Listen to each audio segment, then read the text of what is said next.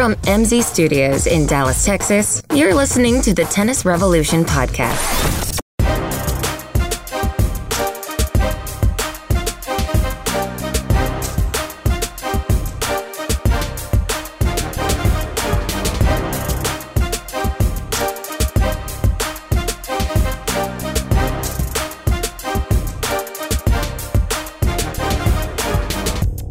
Two words. The Boodles. Woo! Welcome to the Tennis Revolution, people. We're changing our focus. It's going to be year-round coverage of the Boodles. The Boodles preview show, or post-review now. Corey, how's it going? I always forget to introduce us and you and me and the show and anybody else's. I got to quit doing that. I feel like people already tune out before they even hear that. Once they hear the Boodles, they're gone. No, they're in. They're telling their friends. Are you kidding me? That's the Boodles, man. The best named tournament in history. Yeah, I think so. I absolutely think so. And let me tell you something. There are some beautiful people walking around on the website of the Boodles. So something's going on out there. I almost don't want to know, and I feel like I should know already, but do we want to say why it's called the Boodles, or do we just leave it mysterious? Well, I'm going to leave it mysterious because I have no idea why. I don't know either. Oh, all right, good. I thought you knew. No, I don't know. Quite frankly, I don't care. I think I just don't want it to change. I think really if I found out, it might ruin it. That's what I mean. I almost don't want to know. But I just worry that next year it'll be called, the something else. No. I think the Boodles might be a place or something, maybe. It's going to be we're going to be talking about it 100 years from now. Oldest running tournament. Well, let me tell you something. The thing I liked about it the most is all the players are so laid back. Yeah. How do you think they know the format? I don't know the format. Do you know how? I don't. They play. I just know that I watch one day and two guys play and one of them loses and the next day the same guy is playing again. And I'm like, I don't even want to look up how it works. I just like not knowing. Yeah, exactly. Hey, there's Federer again. Yippee! They could be running like 2016 and 2017. I wouldn't even know. Right. So the same two people play every day. It's like an NBA series. They just play best of 7, I think. Here you go. Here's Wikipedia. Often described as an elegant, didn't I say beautiful? There you go. As an elegant English summer party around world-class tennis. Attendance is strictly limited to 1,900 people per day to ensure every guest has a view of both the tennis and, here's the key, the jewelry on display. Oh, Lord. So the Boodles, I think, is a high-class, which really we should stop talking about it right there, a high-class event having something to do with high-end jewelry. I think that's what the Boodles. So I wonder if they don't even have prize money. They just pay the players like an appearance fee and just say you got to play 3 matches and that's it. England, in coordination with the Boodles, with Boodles, a luxury jeweler. Oh, there you go. It was initially founded by veteran sports agent, somebody who cares, blah, blah, blah. Nice. So each player has at least 3 matches and allowing non-competition players to appear in 1 match per day. I don't know what that means. So, yeah, so all kinds of people, I guess they just come back and play and hang out. How fun. Well, and as a player, why wouldn't you love that? Because you're guaranteed 3 matches against good players. Yeah, why not get ready for Wimbledon by dicking around for a week? And you're obviously getting paid, and you're already in the same location. The Boodles. I like it. So now we need a U.S. Open version of that. I'll work on that for next year. We'll schedule it. All right, what's the highest end thing that we have access to? The In-N-Out Burger? I could not think of anything. I was going to say burger? Like toilet bowl covers. I mean, I don't mean our country. Our country is very high end, right. But I mean just us in particular. This podcast in particular, me and you specifically. T-shirts, keychains. Yeah, we could do something big. Yeah, have a display case that we rent for $4,000, and inside the display case is like 2 of those like floating keychains. Right. We'll have like those games where you got to line up the blocks. Or do you think it would be? Do you think they'd come after us if we called it the Noodles? Trademark infringement or patent infringement? I don't know. Yeah, I have a feeling it's not going to have the same appeal. Sadly. Well, I mean, if you ask me, it's laid back, of course. So that changes in terms of like if I'm coaching a player and what I want them to do, that changes a little bit because it happens right before the big W, right? Yeah. But at the same time, do you mean to tell me that if I can go to the Boodles, I smile every time I say it, and play against, I don't know, maybe my odds-on favorite to win Wimbledon, Benoit Paire, and play him in a goofing around match, is that better than, maybe a first-round match in, all right, help me now, Antalya. Yeah, grass court tournament in Turkey where Adrian Manarino's the 1 seed. Yeah. You tell me. Well, and it's just the other thing is if you go and lose that first round, well, then you got nothing out of it basically. And then you're done for the week and you got to sit around for 6-7 days. No, you don't. You got to fly all the way from Turkey. Well, yeah. And I don't really know where Turkey Even is. Worse. It's in your grocery aisle. I know where Turkey is, man. Why do I laugh at that? Can you name 2 cities in Turkey? I was going to say lira, but that's the currency. Are you sure? Oh, God. Yeah, Turkish lira. I do know that somehow. I don't know. Well, Ankara is the capital, right? Is it? Why do you insist on making us look really dumb on this podcast? Because I only knew 2. It's like name that tune. You're saying 2 to see if I can name 3. Oh, my goodness. Constantinople. The hell are you talking about? That's a city. I think it's changed names in the about 1400s. You're an idiot. I think he's in the first round of Wimbledon. You're a tennis coach, right? Thank God. Oh, I was going to say thank God. Son of a. I don't have a teaching degree at all. It's not in history or geography. That. Yeah, so I don't know how we got off on 2 cities in Turkey, but but yeah, the Boodles. It just seems like a more fun environment leading into, and you're down the road compared to flying in from Turkey. Yeah, they probably don't even. They can stay in the same place for 2-3 weeks, right? Which is obviously great because I think as a coach, I would assume you would want your players in the routine as much as possible. I mean, it depends on how much his hotel rooms cost. Because if I'm in Wimbledon, I'm not, I'm in qualifying, True. So I ain't making no money. Oh, my goodness. All right, so the Boodles is really the highlight, if you ask me, particularly on the men's side, because Antalya is a nothing. Right. And then Eastbourne is a nothing. Yeah. So, which is sad because Eastbourne used to be kind of a big deal, and I feel like for whatever reason, it's kind of taking a back seat now. Yeah, it's sexism. It's the matriarchy. Well, I mean, I don't even feel like even for now, it's a big deal for the women's even. Well, it's a bigger, way big. It's double the size, I think, from what the men's is. Right. So, I just remember. Do you remember? I'm going to say 3 or 4 years ago. It was probably now 8 or 10 years ago when that was where Navratilova played her last singles match. I didn't know that. Yeah, she came back and. Well, I say last. She might have done it to train for her last at Wimbledon, but I know she won first round at Eastbourne. And then lost the second round, and she was like in her 40s at the time. Not quite double. The women's is like a 970, and the men's is like 721. Okay. 100,000s. Yeah. Yeah, so I don't think you can look at Antalya or Eastbourne and say, oh, wow, that's really going to paint a picture of what's to come at Wimbledon. If we did research, we could tell you when the last time someone who's won either of those has won Wimbledon. Probably for the men, never. For the women's, maybe it's happened before, but I'm sure it's been a while. See, listen, here's the most important thing that y'all need to know, okay? We know what we need to know. Oh, yeah. By far. I mean, if you ask me what information would be good to figure out these things in tennis, I can tell you what information. Right. But we don't go through the effort to look for it. Why would we? You can Google it.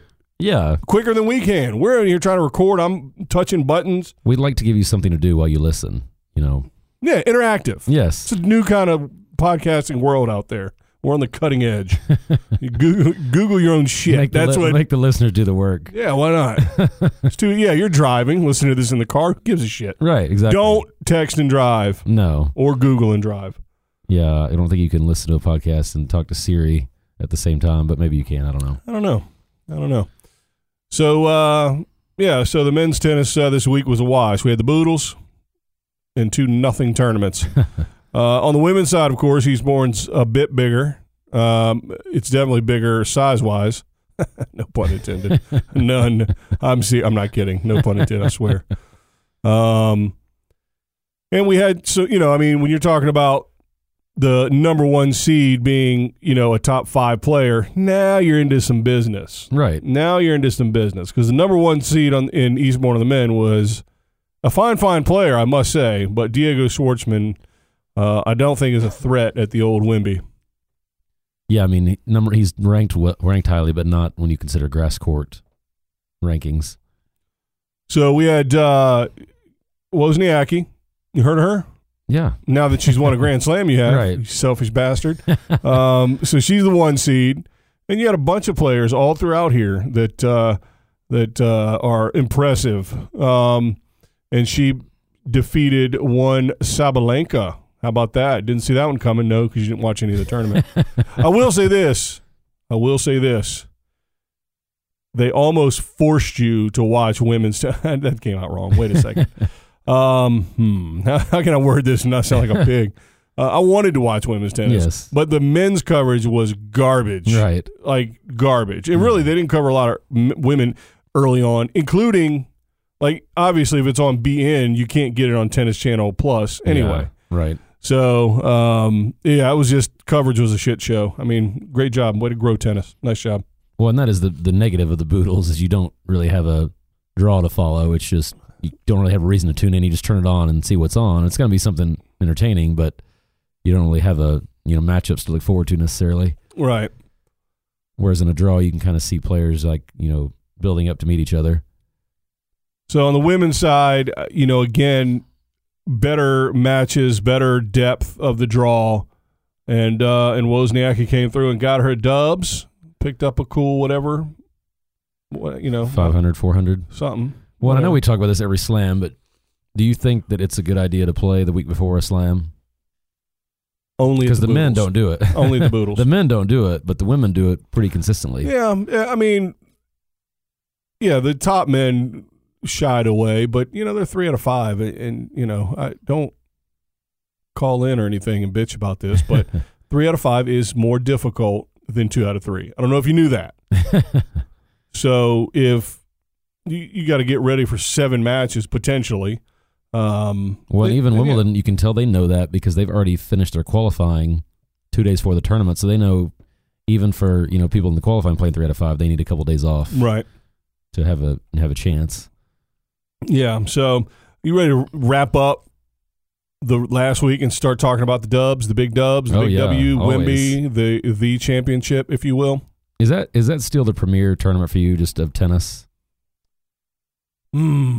Obviously, we're biased living here, but I feel like that's still the one that gets the most attention from everything. So I think it is prestigious in the same way that a 1967 Jaguar is prestigious. No. Right. I mean, now I made up I don't know shit about cars, so this is not a cars podcast.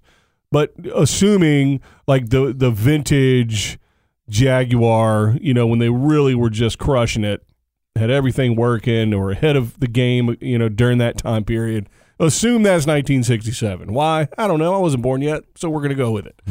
So it's prestigious in that regard that if, the kind of people that would have, some kind of vintage Jaguar in their garage would be like a Jay Leno, right, or Jerry Seinfeld kind of people who are car people and billionaires.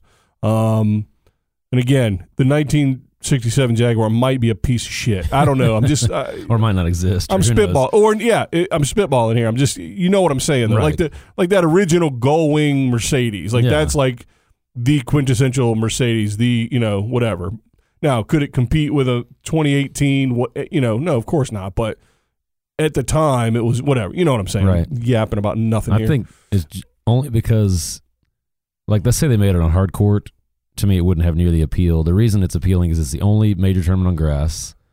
Yep. And even though Australia and U.S. Open are technically different surfaces, they're similar enough where, they don't differentiate themselves based on that. And so it's right in the middle of summer, so everybody has a lot of free time to watch it.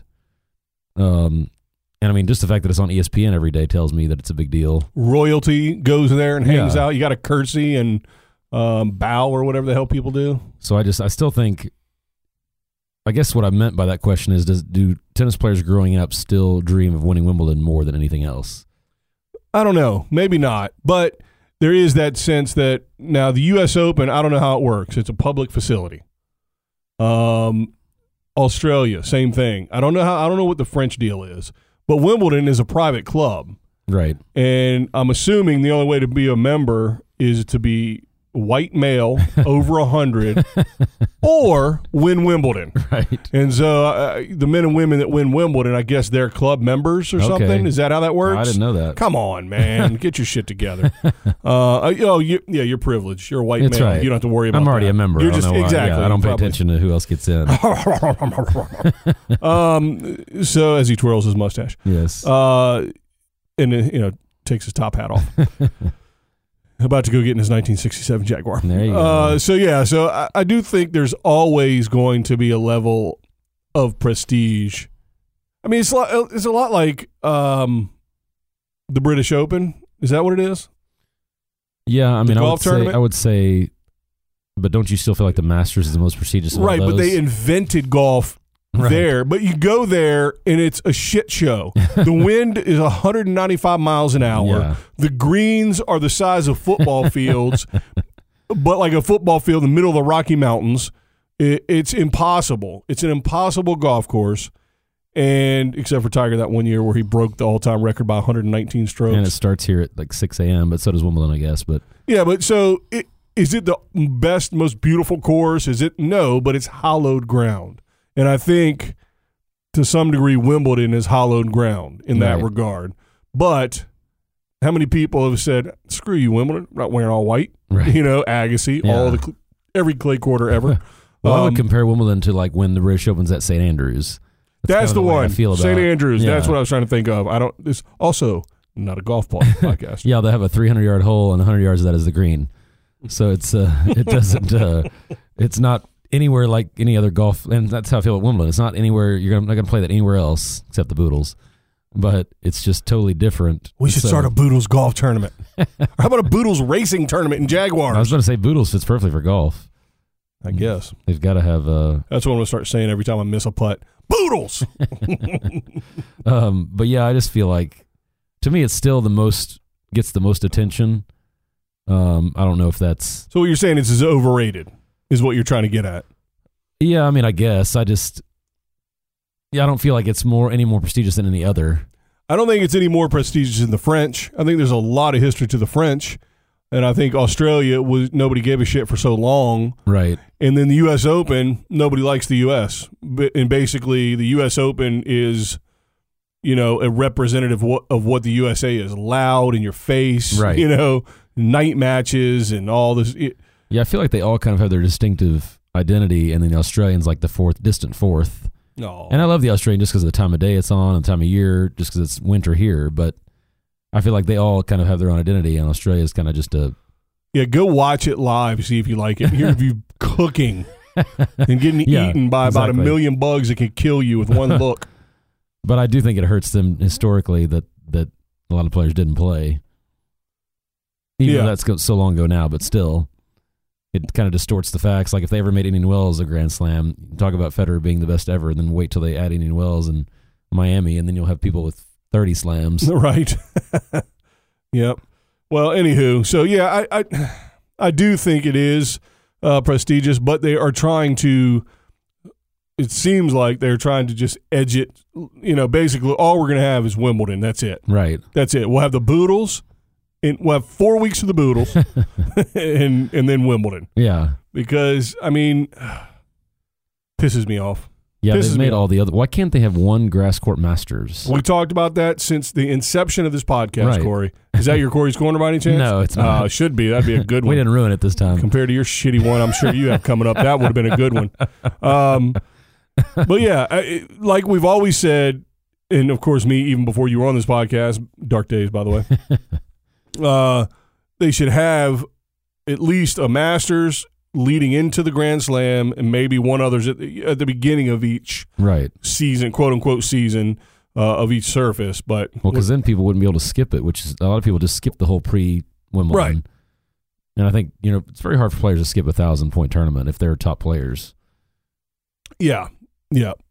But but all that would have to also make it more of a season where you are playing these tournaments or you're not part of this dumb season. Right.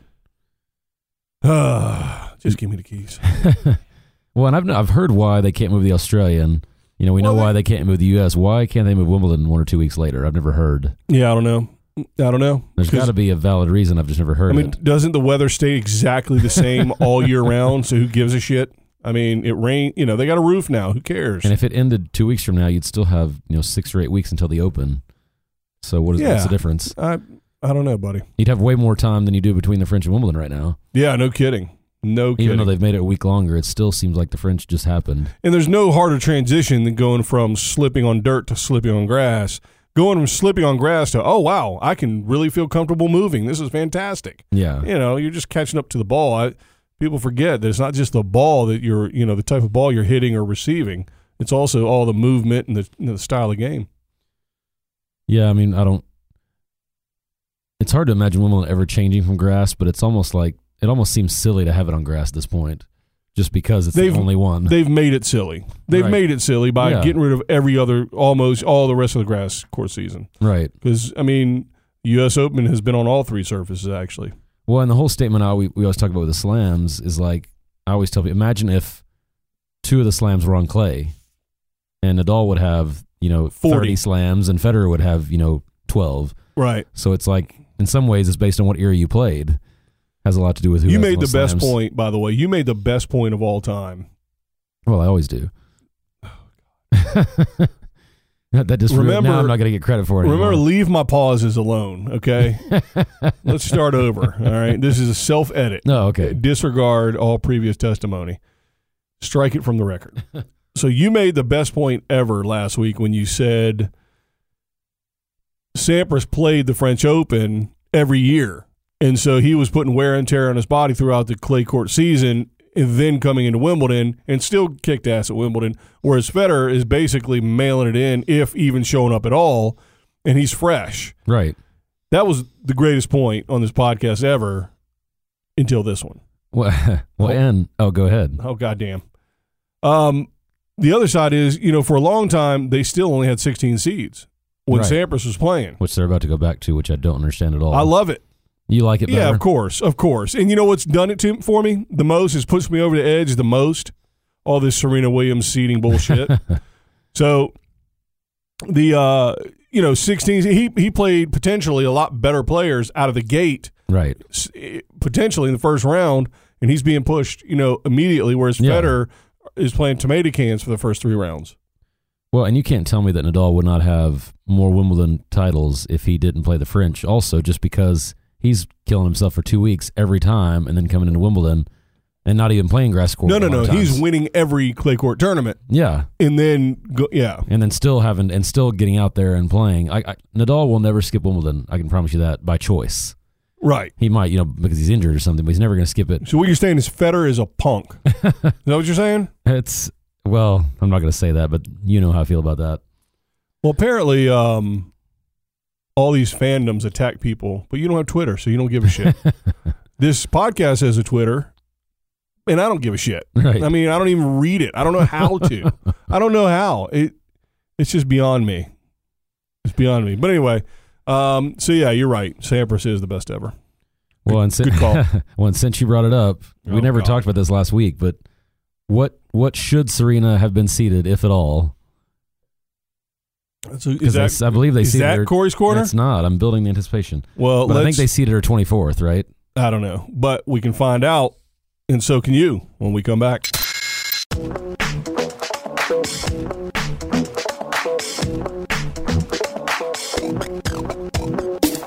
It's time to join the revolution. Go to our website, tennisrevolutionpodcast.com, to get the latest episodes, email us your questions and comments, or give us show ideas.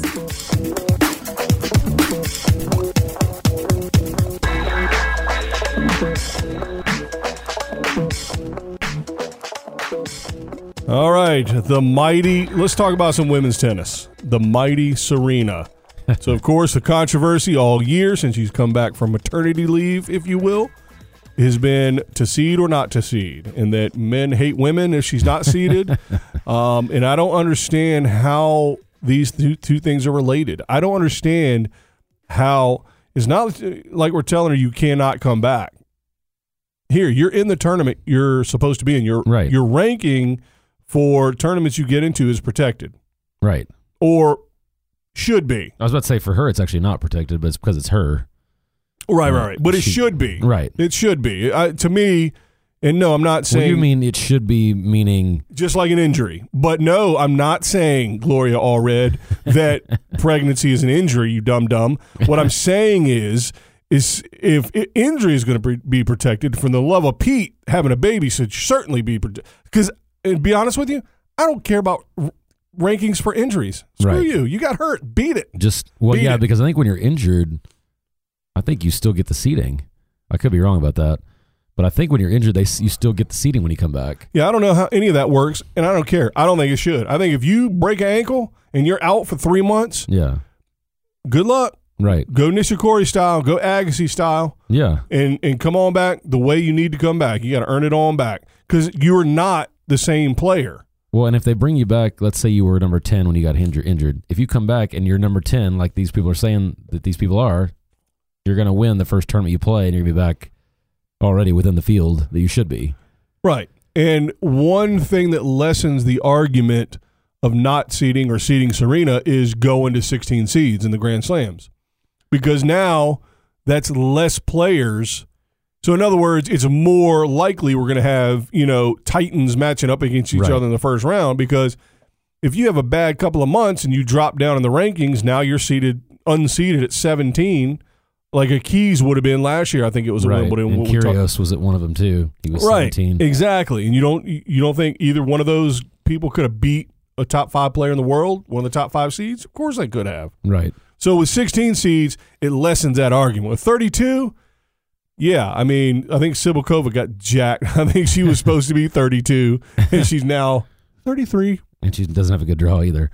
But yeah, I think, I don't have a problem with her being seeded. I did think it was a total cop-out by the U.S. Open, Katrina Adams saying, oh, of course we're going to consider that. She didn't say she was going to seed him. She said we're going to take it into consideration. Well, I think they said we're going to look at our policy for the pregnancy policy. I don't know what they've done with it.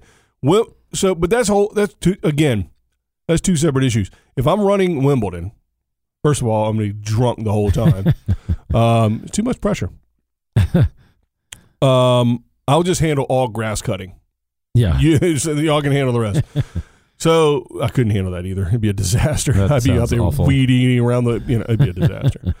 They don't have fire ants in England, I don't think. So that's one benefit. Yeah. I'm just talking about how my yard is. Yeah. So, all right. So, what the hell was I talking about? Why do I do that to myself? The 2 seeding issues. Mm-hmm. Oh, yeah. So if I'm running this tournament, I've got not one job. I've got lots of jobs. But when I'm putting the draw together, I've got one job: to make it the most accurate draw possible, right, relative to the seeding and who should go where. And to be quite frank, I don't think anybody knows, including Serena, where she is. Right. She knows where she is in terms of her potential. Yeah. I'm sure she's got great belief, and we know that as well. Of course, we know she's the greatest ever, and very likely will repeat that pattern over the next whatever when she gets 100%. But we still don't know where she almost died, for God's sake. Didn't you watch that HBO?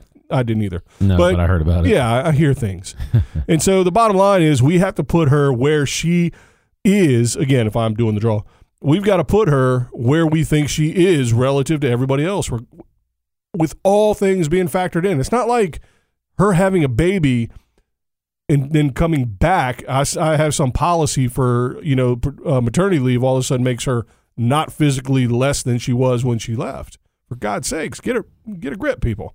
Well, and I say this pretty confidently. I don't believe there's ever been a tournament where the top 16 seeds have made it to the round of 16 in any Grand Slam. So I don't think, everybody knows it's not an exact science. So why are you acting like it makes that much of a difference, whether she's seeded or not?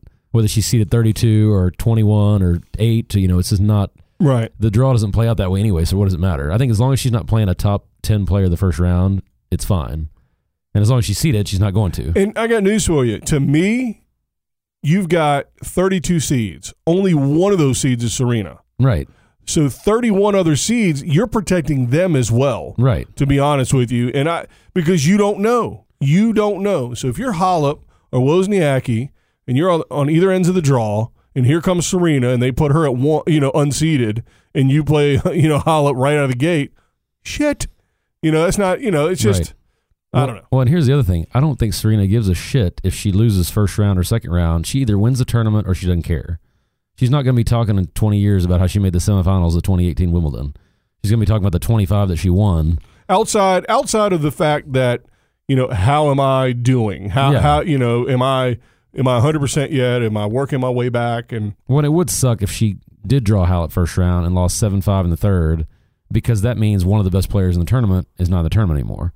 In the first round, I mean. Right. But outside of that. And all that would mean is she definitely shouldn't have been the 1 seed. Right. But it doesn't mean she couldn't have done that in the finals, so, oh man, it's getting mixed up in all this crap having to do with, the patriarchy and Me Too. I don't understand any of it. Her body went through dramatic physical changes. She hasn't competed at the highest levels of the game yet. Right. And so you have to place her in the draw, seed her properly because of that. Right. And she's the 25. And if she wins her first round against an unseeded player, her second round's against an unseeded player, and then the third round she would face the 5 seed, Svitolina. Who says Svitolina's going to make it that far? Right. Like you were saying. She has in the last 2. Right.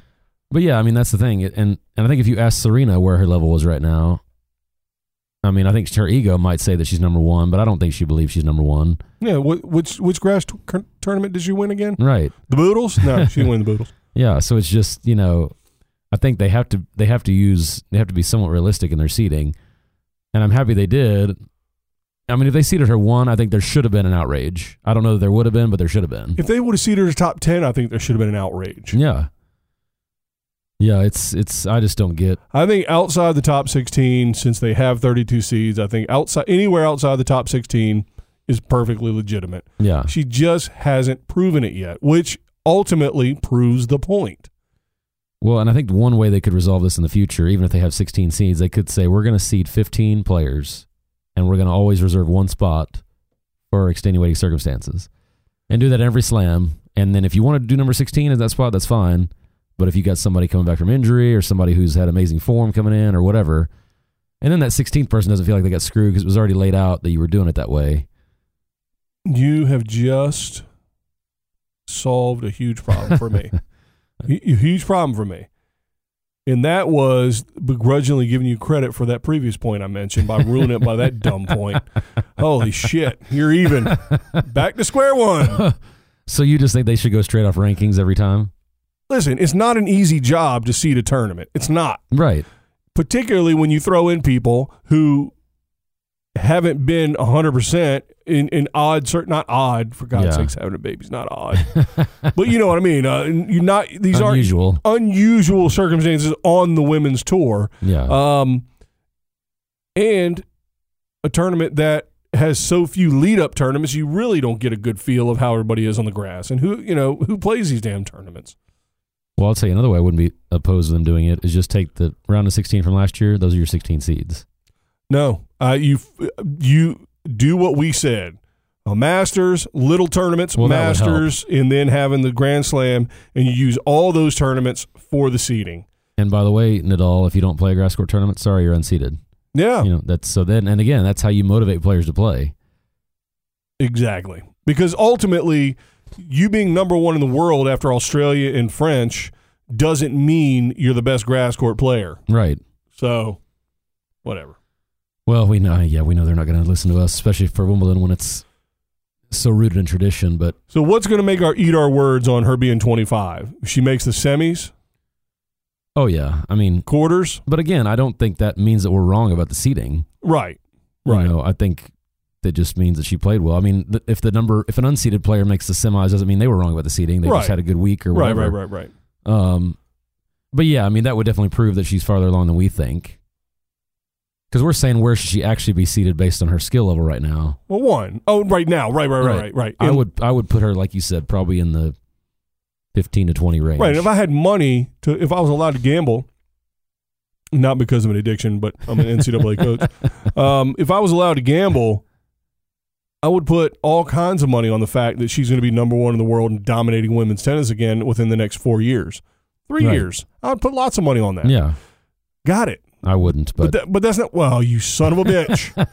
But that's not what we're saying here. What we're saying is, where are you at right now? We've got to make a hard decision and back up off us because, damn it, it's not an easy decision. And nothing that put her at 1. Are you shitting me? Well, I think here's what people don't factor in too. If I were to make a list of the 8 most likely players to win the tournament, she might be in that 8th spot, but she's also more likely to lose first or second round than the other 7 of those probably. So that's the thing. It doesn't just because she has a chance to win the tournament doesn't to me mean she should be seated in the top 8. Why do you think she's not gonna? Why wouldn't you put money on that? Did she come back and dominate women's tennis again? Because I just think I don't think it's as easy as she thinks it's going to be. You think blood's in the water? You think all these young players now see blood like sharks and they realize, oh, we can beat her? Yeah, and I don't think she's going to play enough tournaments for her ranking to be high enough anymore. So her seeding's going to be low always, which means tougher draws. And I just think once she loses a couple more of these, she's going to start thinking about it. Having another baby, that's your theory. Well, not anymore. Originally that was, but not after the complications she had. Yeah, I don't know, man. It's hard to bet against her just because of her dominance, but thank God she's not playing doubles in this tournament. That was I don't know what she was thinking in the French, but she had to, man. She was thinking about one thing, getting as many matches and nothing. It's not like she heard it playing doubles. That's true. It was it was already there, I'm sure, all week. But the doubles draw looks terrible. But both doubles draws have zero interest in either. The Bryans aren't playing. They look terrible. Isn't that a sad situation? Yeah, it's we don't have that much to look forward to in doubles draws, and the Williams sisters and the Bryans, neither of them are playing. It's just kind of like whatever. Right. And Hingis, it's kind of maybe some story will come out of it that we don't know about, but it seems unlikely. Yeah, it's first of all, I think mixed doubles should just go away. That's not even a real thing. I tried to click on the mixed doubles draw, and they don't have it posted yet. They don't have enough people signed up. The draw will be available starting July 4th. Holy hell. Yeah, it's exactly. In honor of our independence? Only the players that lose first or second round are going to sign up. Holy shit. They're going to be... we have a sign-in table for the constellation. They're going to be out in the crowd. Double spots, mixed double spots. Well, I think the prize money for that is total was $150,000 or $2. I think the winning team gets maybe $150 or $125. Split. Right. Yeah. What a deal. But no, you want to hear Corey's Corner? You ready? Oh, baby. I think we're right on time for Corey. We talked nothing. Show over? Well, are we going to get back to the draws? Oh, yeah, we will. Okay. Is this going to lead us into it, or is this a total screeching halt, and then we got to go back? No, it's going to be related. So, oh, God. Corey's Corner. We need some theme music. But no, what I want to talk about I don't have a banjo. To me, what makes a Grand Slam tournament good? When a tournament's over, what makes a tournament either entertaining or not entertaining? To me, it takes 3 things. You have to have compelling first-round matches, meaning upsets or dramatic 5-setters or dramatic 3-setters. You think about Federer and Tiafoe. So first-round matches compelling to get you started off on the fortnight properly. Right, like Federer and Tiafoe had that 5-setter at the U.S. Open. Right, under the lights. Right, Agassi and Blake had that one several years ago. Halep and Sharapova. Those kind of matches to me are what get people talking about the tournament right away. A buzz, like looking at the draw, saying, hey, what's what? Got you. Okay. Number 2, you've got to have a completely unknown player, preferably teenager and preferably from that home country. Okay. That beats somebody totally unexpectedly. All right. And I'm talking about the CC Bellis is the obvious one, but someone you've never heard of. So Kyle Edmund would not qualify as that at this point. It's got to be like the Marcus Willis, when he beat. It's got to be somebody like that you've never heard of. They shouldn't even really be in the draw. They got in somehow because. Well, why? How about Liam Brody? No, that would be good. All right. Yeah, so somebody like that. All right. Well, he's playing Raonic, so that should happen because Raonic will fall apart if it goes longer than 2 sets. Right. Yeah, so somebody like that. I mean, there's all kinds of wild cards in the draw. It makes it, they have a lot of opportunities for that to happen. So you think we'll go ahead and get to your third. Go ahead and get. And then the third is now you got me thrown off. Sorry. That's right. But anyway, yeah, Marcus Willis, CeCe Bellis, those kind of things. And the third, to me, it has nothing to do with who wins, but it's got to be a Cinderella story of like a comeback story, like somebody like a Venus Williams. Oh, if she hasn't done well for a year, or Federer, the Australian, it's got to be somebody that goes in the semis or finals that we haven't seen for a long time do well, not win it. Right. So if all this happened, and Federer still came through in a Roddick-esque final, right, then you would be weeping on your knees at the end along with Federer. Right. Although he tends to fall on his back, which is so fabricated. It is almost as after you've done it 20 times. It's almost as fabricated as that dumb heart thing. I want to punch Djokovic in his Lego hair. I think some of them, I agree, are fabricated. I think, when he won that Australian after not winning one for so long against Nadal. But yeah, some of them, it's like, was he really expecting to lose? Right. I mean, come on. But all right. So, but yeah, to me, it's got to be somebody that you didn't think was around for a while. So number one in this draw on the men's side, Liam Brody would be. He's 24. He's 175 in the world, and he's a Brit. Right. And apparently, he's super woke. Okay. He's like coming up on Andy's back, up behind him, trying to pass him for the most, Well, Serena Williams. There was a woman in 1928 that did the same thing. So he's that guy. So yeah. I mean, preferably someone who's maybe good in their first slam or something, but that's fine too. He's the first one, the first slam that we've heard of. So a light bulb just went off over Coach's head. So would that mean that a Tennis Sandgren in the U.S. Open could be that? No, I'm kidding. I don't want to start trouble. Yeah, but I think before he became infamous, that was kind of so that was the idea. Yeah. All right. So now, how about on? So we're gonna lock him in for that guy. Okay. All right. So now on the women's side, any Brits that come to mind that?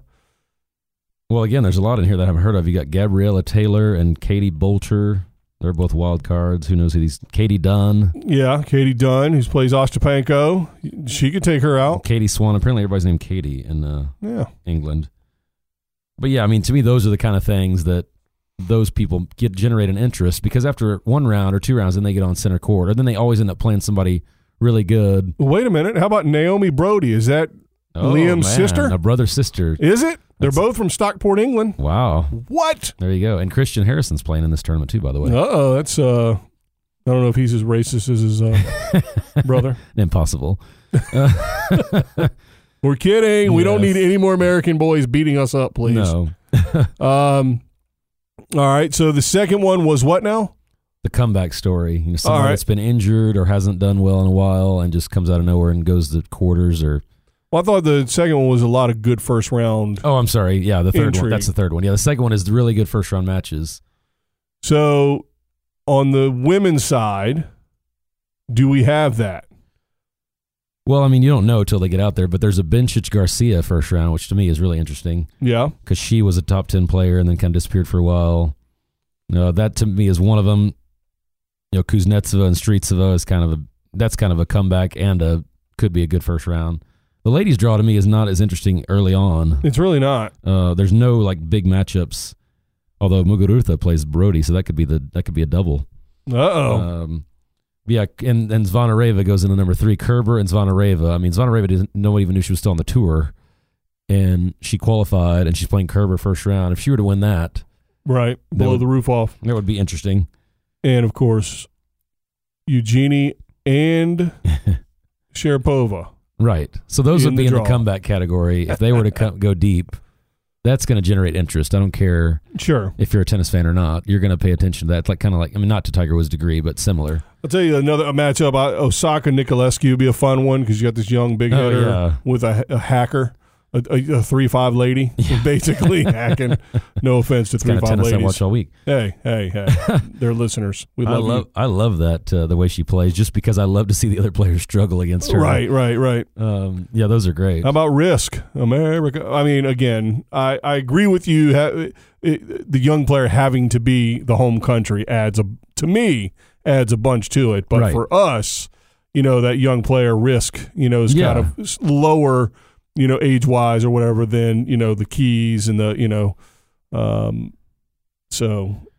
Yeah, I think I think just because you can see the buzz when you're watching on TV when it's a home person. Right. Or if we watch it on TV, they're creating the buzz, but the commentary, but really people there don't care. Right, but But everybody's on the edge of their seat if it's a hometown kid.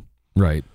But yeah, in the men's, there's several interesting. Dimitrov and Wawrinka first round. Yeah. Well, I mean, you know what? That's you thinking with your heart because Wawrinka's look like shit. He's been awful. I think Daniil Medvedev and Coric ought to be a good one because Coric is not a green grass guy, even though he just beat Federer. Right. But as we've seen, those kind of results mean zero in the Grand Slams. What do you think about this? Query? No, go ahead. What? Monfils, Gasquet. How far they've fallen. First round. Well, the good news is at least one of them will get to what if they both retire? Holy shit. Not just from the match. I mean, career. Has there ever been a double walkover in a Grand Slam? A double career retirement. Holy shit. I'm sure Gasquet wants to kick his ass and show, hey, I'm the best second-rate Frenchman, not you. God bless America. And Murray, doesn't Murray have Benoit Paire? Yes. And unfortunately, I don't know what that means because who knows? It's hard to tell because apparently he said something about how long it took him to get his life together after the last tournament. So I'm worried. And I'm going to go out on a limb. I'm picking Nadal to the quarters. This is the easiest draw I've seen him have in a slam, and I don't know how long. So I mean, in a Wimbledon, right? This looks like a French Open draw for him. So he's got Cecchinato as his first seed he plays. And then Schwartzman, the next seed, Schwartzman or Fronini, which he did have tough matches against those guys, but he's obviously got a winning record against both of them, and they're both clay quarters. Right. So, and then he would have Del Potro or Goffin. So, I mean, I think if he ever makes a run at Wimbledon again, this might be it. It'd be interesting. Verdasco Tiafoe. But all we would do is bitch about how weak the game is if the clay court king is dominating on grass. So hopefully he loses first round. Team and Baghdatis. I mean, again, to me, that's more of a heart pick. Like, that could be a good match. It could also be 1-1-1. But that's the candidate for the comeback, story. Baghdatis goes to the third. Yeah, I know. I don't know if he's ever. I don't know. No, you know who's the comeback? Well, Murray's the obvious. No, I'm looking for the match. I don't know who he plays. Gulbis. I just saw. Yeah, he's playing. A Brit, unknown, and then he plays Zumher, which is not a grass court player. But he was just in the finals and just beat Manarino in a grass court tournament. He's actually had a really good year. I think he's going to finish the year probably top 20. But yeah, I did see Gulbis, so French Open semifinalist, and he qualified. I think he qualified for the French and Wimbledon back-to-back. Isn't he the guy that's a billionaire? Yes. Or his dad is. His dad. And he has that career every other year. He has a great year, right? And then when he was supposed to have a good year a couple years ago, he was horrible. So then he had like 3 bad years in a row. No, I think he is actually a bad guy according to people. But I think he's actually like, well, isn't every billionaire a bad guy? Yeah, maybe, but he's actually like women should be in the kitchen, not just no. Because I mean, to me, if you're a male player on the tour and you are there day in and day out and you have overlapping tournaments with women's tournaments and you can look in the stands and you get a sense that they're more full for your matches than the – I mean, all anecdotal, of course. Right. But I think it's reasonable for a player from their own anecdotal evidence, what they see, to say, yeah, we're way more popular than women. We should get more prize money than they should. Right. Or it shouldn't be equal nonetheless. Yeah. He actually – that's a reasonable thing, and you can work through it and have some arguments about it and have a discussion. But you can't with tennis Twitter. But with a regular human being, you can. Yeah. And maybe you can come to the ultimate conclusion that, yeah, there should be equal prize, whatever. But he wants women in the kitchen, this kind of thing, which is different. Now, I'm not saying that women shouldn't have a draw in the Wimbledon. I'm saying women can't be in the kitchen. I mean, we all got to eat. Right. So certainly a woman can go in the kitchen. A woman can do whatever she wants. She's grown-ass women. Right. But no, I think he's, from what I've heard, and again, this is fifth hand probably from Twitter away. Right. But yeah, I think he's that kind of guy. I could be wrong, and if you are, I apologize because you're a billionaire. You could probably make me disappear, or you could help us out. And I said we needed a billionaire to save American tennis. Exactly. Because all the billionaires that are involved are doing a terrible job. Start with the podcast and work your way up. There you go. No, start with a brand new tennis center for me, which our studio will be in. There you go. I mean, we don't have a producer here. That's right. What's the difference? Michael, you're listening. I know you are when you edit. We know he's not. No, he's not. All right, so how about this? To me, this is going to be the most fun matchup. Tennis Sandgren against Djokovic. Because first of all, I saw that. It's going to be on TV because it's Djokovic. Totally. Right. And that's going to make everyone on tennis Twitter furious. Well, and they're both supposed either. Well, you got a supremacist and a chauvinist playing each other. Yeah, but Djokovic has held Serena's baby, so I think that wipes away a lot of the stuff for tennis Twitter. I think he's kind of like whatever, shielded.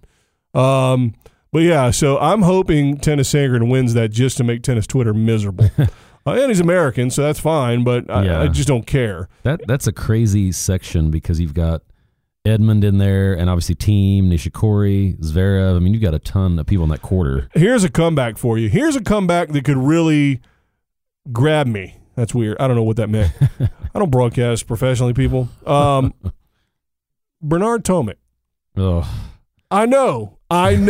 Your look you just gave is exactly how I feel. However, from things you hear, he's getting his life together. Yeah. He's becoming a better human being. He was 12 when he started this shit. You know what I mean? Well, he was an asshole. And when I talked about comeback stories, to me, it's okay to be negative. It can be positive or negative. Right. Or obviously a great one is negative turning into a positive. But to me, you have to have some feelings one way or the other. You know, like when Kamiko Date Crum came back on the tour, I wasn't riveted. No one cared. Her, right. No one cared. So, sorry, Kamiko. It's got to be somebody who has some, fan base one way or the other. Or hate base. Right, exactly. Yeah. And because I think people would love to see him just get destroyed. And then if he beats somebody that's a fan favorite, then it becomes even more interesting. Right. Now, I think Great Britain and France hate each other, so I'm hoping Benoit Paire and Andy Murray is a really contentious match just for that purpose, because I want to see Benoit Paire getting booed, because I think that's the only way he could keep himself in check. I was going to say that's the kind of person that Murray just usually kills, someone who's that kind of erratic. The people that Murray usually loses to are the people that are just kind of like push the ball back, and does Murray loses focus for a while, and then yells at Lendl for a minute, right? And then he turns it on in the fifth set or whatever, which he might not be able to do this time, right? But I like Shapovalov's draw is awful. He's got Chardy and then that Murray pair, and then he would have Del Potro. Ooh, that's 3 matches in a row. Yeah, and then of course Sock, so he's got no chance to get out of that. But I mean, that's an awful. I really like him, and I feel like he's up and coming, but that's a terrible draw. Well, here's the good news: Sock, his seeding is slipping. How is he still seated? Talk about the seeding controversy. How is he still seated in a slam? You think Serena should have been seated higher in the men's draw than Jack Sock? Switch Serena and Sock, and that'll be a more interesting tournament on both sides. Yeah, I mean he's seated 18. I mean, God, he's playing 2 Berrettini, and then Simone, which is not a grass court player. Or Basilashvili. I mean, maybe he can do something. I don't know. I don't either. So I will say, yeah, you're right. The early rounds seem to be more exciting on the men's side. We're not sexist.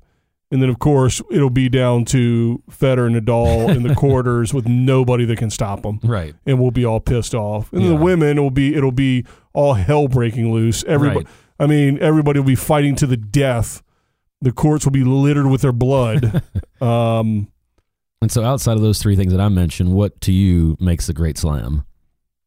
All right. So first round, we didn't get to the third one. What was the third one? Well, we sort of did, just having the comeback player. Oh, I see.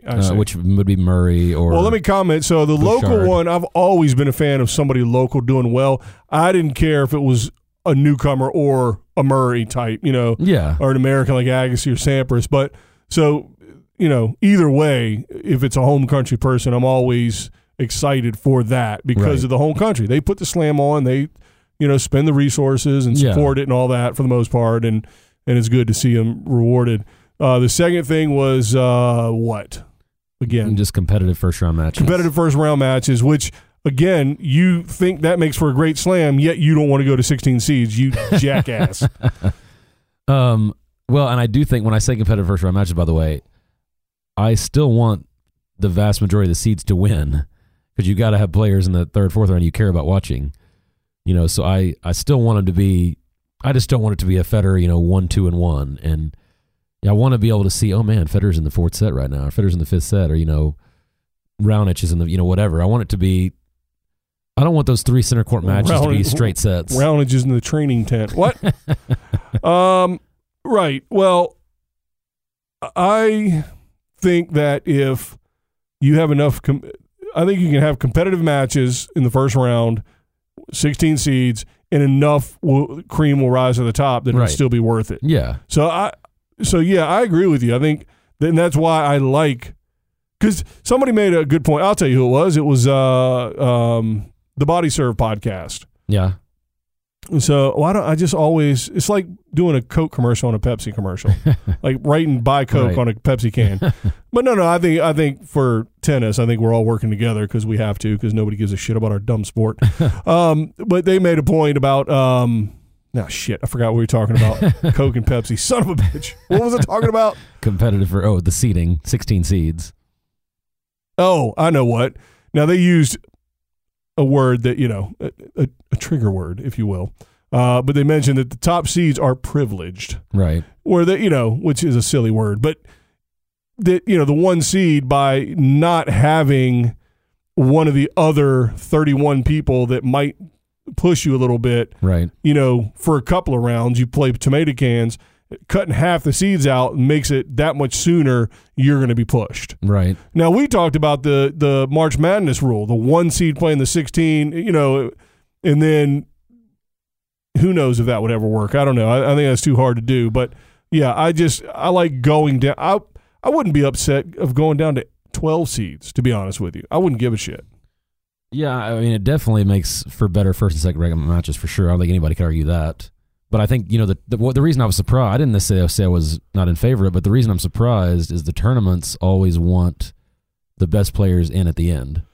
But I think you're right, though, that the buzz of a bunch of good, for some, blockbuster matches, Sharapova coming back playing Halep. Right. Every time Serena is on her comeback in a first round match, there's buzz. If I had to guess, I would assume every Grand Slam sells out in quarters, semis, finals. No matter what. Right. Because they're already pre-sold. Yeah. So, but you get the rest of the crowd. I think that buzz from the first round will carry through, as opposed to, it's Federer and Nadal. But then again, we're smarter than the average fan, so we're sick of seeing the same thing. Right. Whereas everybody else is like, the greatest 20, Lego hair, long face. Well, we could even look. I mean, some of these players wouldn't be seeded.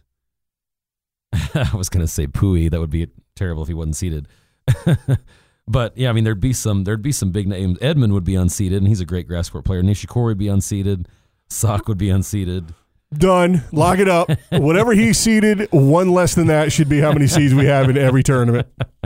And Gasquet would be unseeded. Good. He's 100. Carreno Busta. So I mean, there would be some interesting, interesting first round matches. Right. And why is that bad?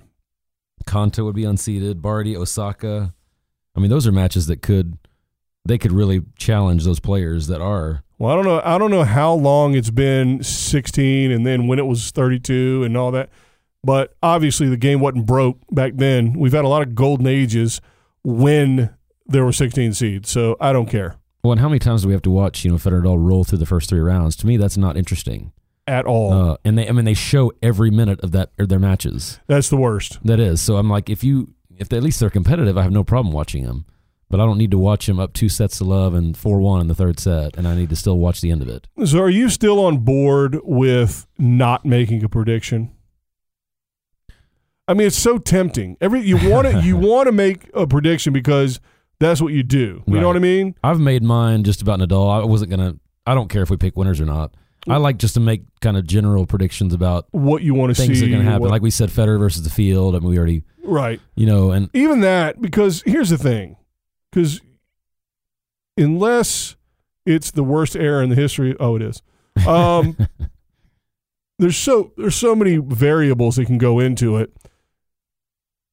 And it just, there's no like excitement about making a pick. It doesn't. Right. I just don't give a shit. Yeah. I don't care about other people's predictions. I definitely don't care about your dumb predictions. No, I don't think anybody's watching a tournament, and then when the final ends, they say, "Wow, Leif Shiras was right." I mean, nobody's saying that. Nobody remembers 2 weeks ago who he predicted. I'm picking on Leif, by the way. I'm fond of him. I think. But I just mean after 2 weeks, I think in a match itself, I have no problem making a prediction like we did with Serena Sharapova that never happened. But, yeah, we were on it. We would have got it perfect too. But yeah, I think for predicting a whole tournament, it's kind of silly.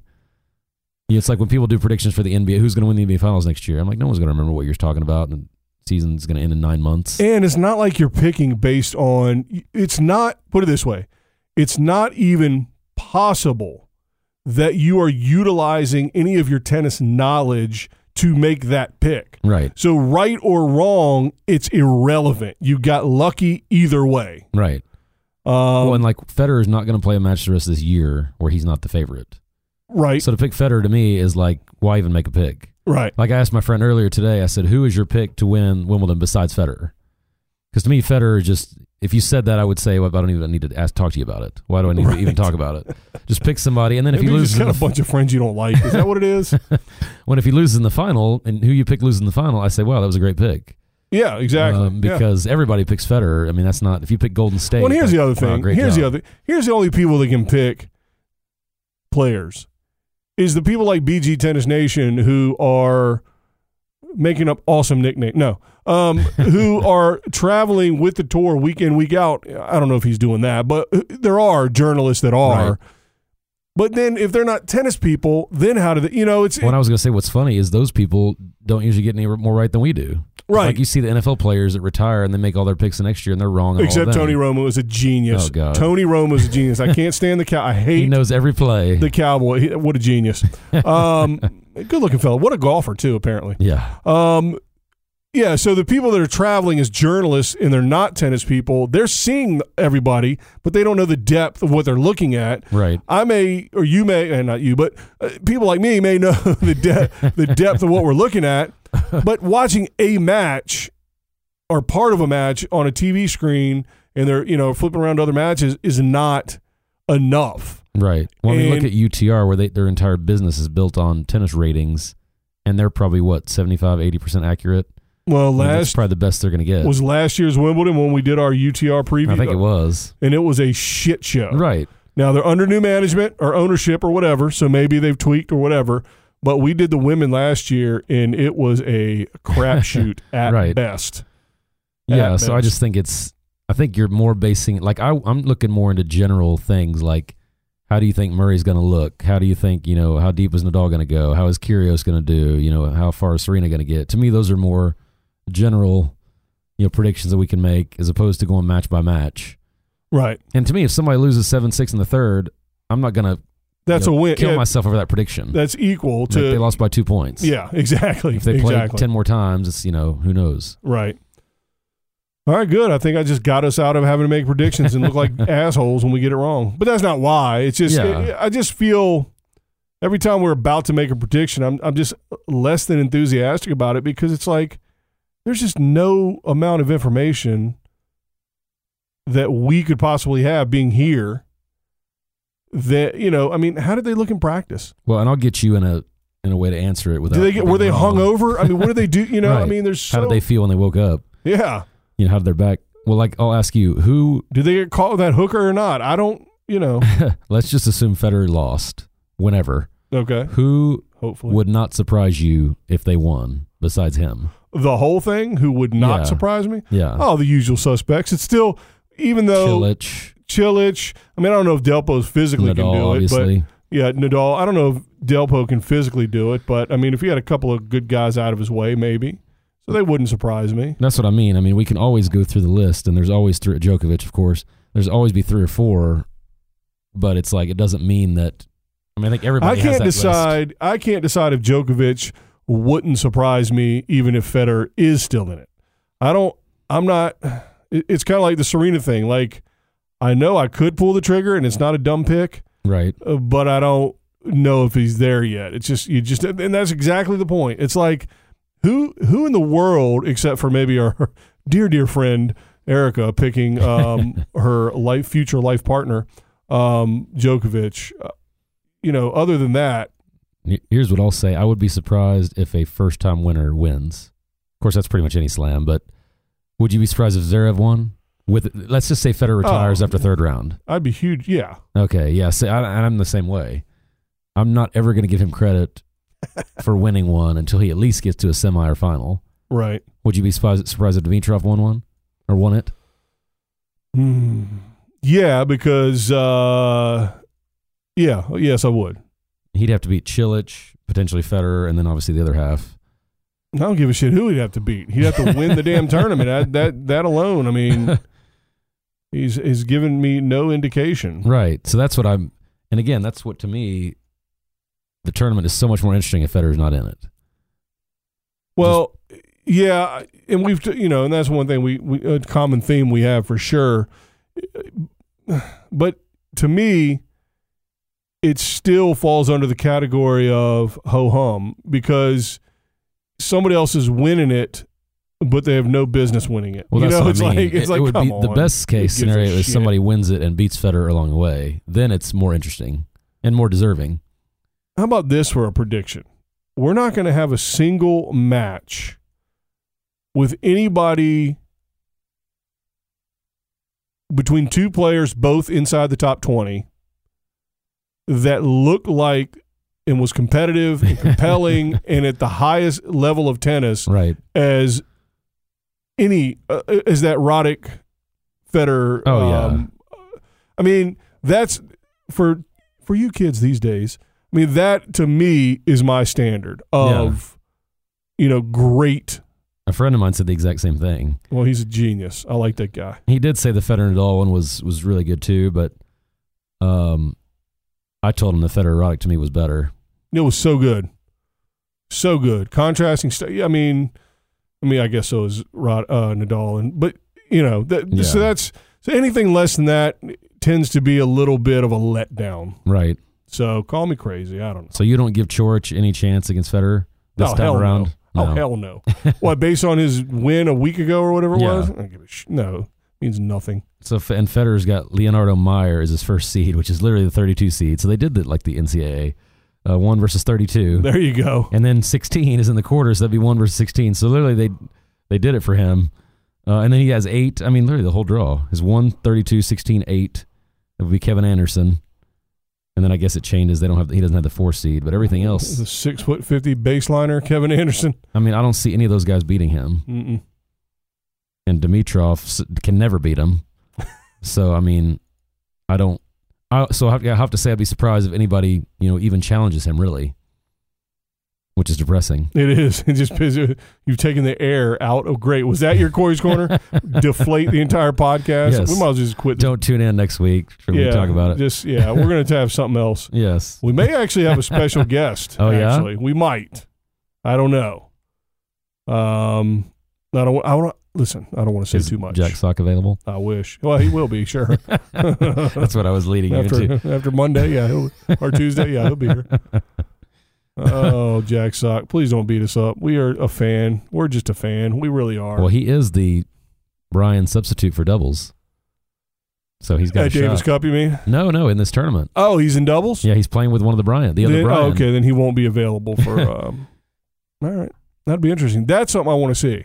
I do too. I actually think that's got to be a pretty good team. Well, you've got a guy who is the 18 seed in singles. Let's see how he fares against a shit show of a doubles tournament. Well, and what I'm curious is I haven't looked this up because we don't do show prep, but have the Bryans ever won a slam without each other? And I know they haven't mixed.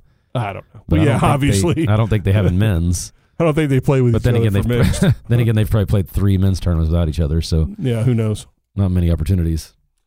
Not only who knows that, but who knows any of this shit, to be honest with you. Just listen, we're just here because, damn it, we love this dumb game, and it deserves as much love in whatever form you can give it. And if it's listening and spreading the word of this podcast, then damn it, do your job. Do your damn job. Yes. All righty. I think we've knocked out another episode. What do you think? You feel good about this one? I feel great. Outstanding. Anything else?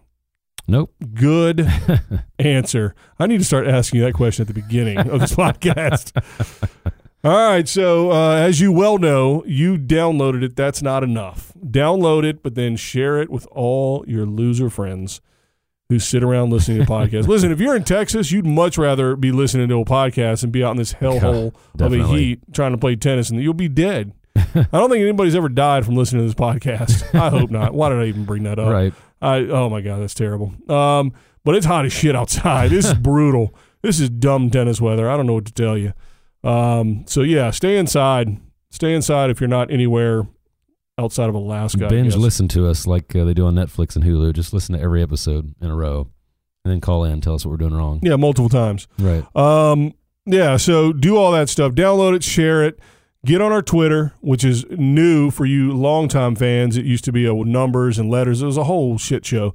But I figured out you can change it. So now it's just Tennis Rev Pod.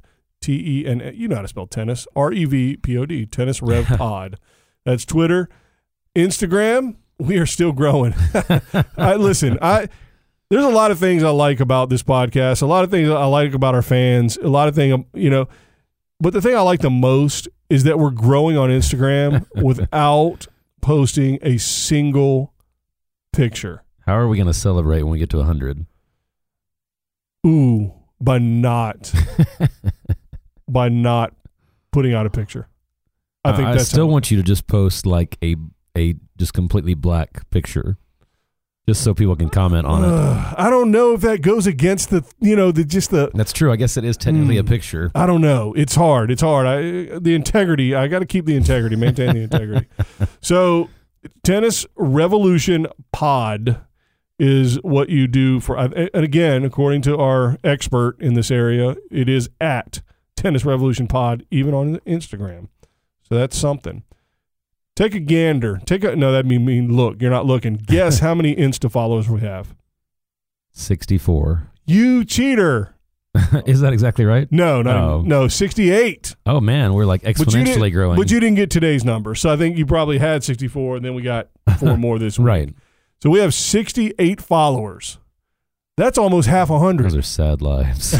No, it's not. Those are the diehards. Listen, I told you. That's who I appreciate the most. There's got to be spammers. The ones goofy enough to just follow Instagram knowing not a single picture is getting sent.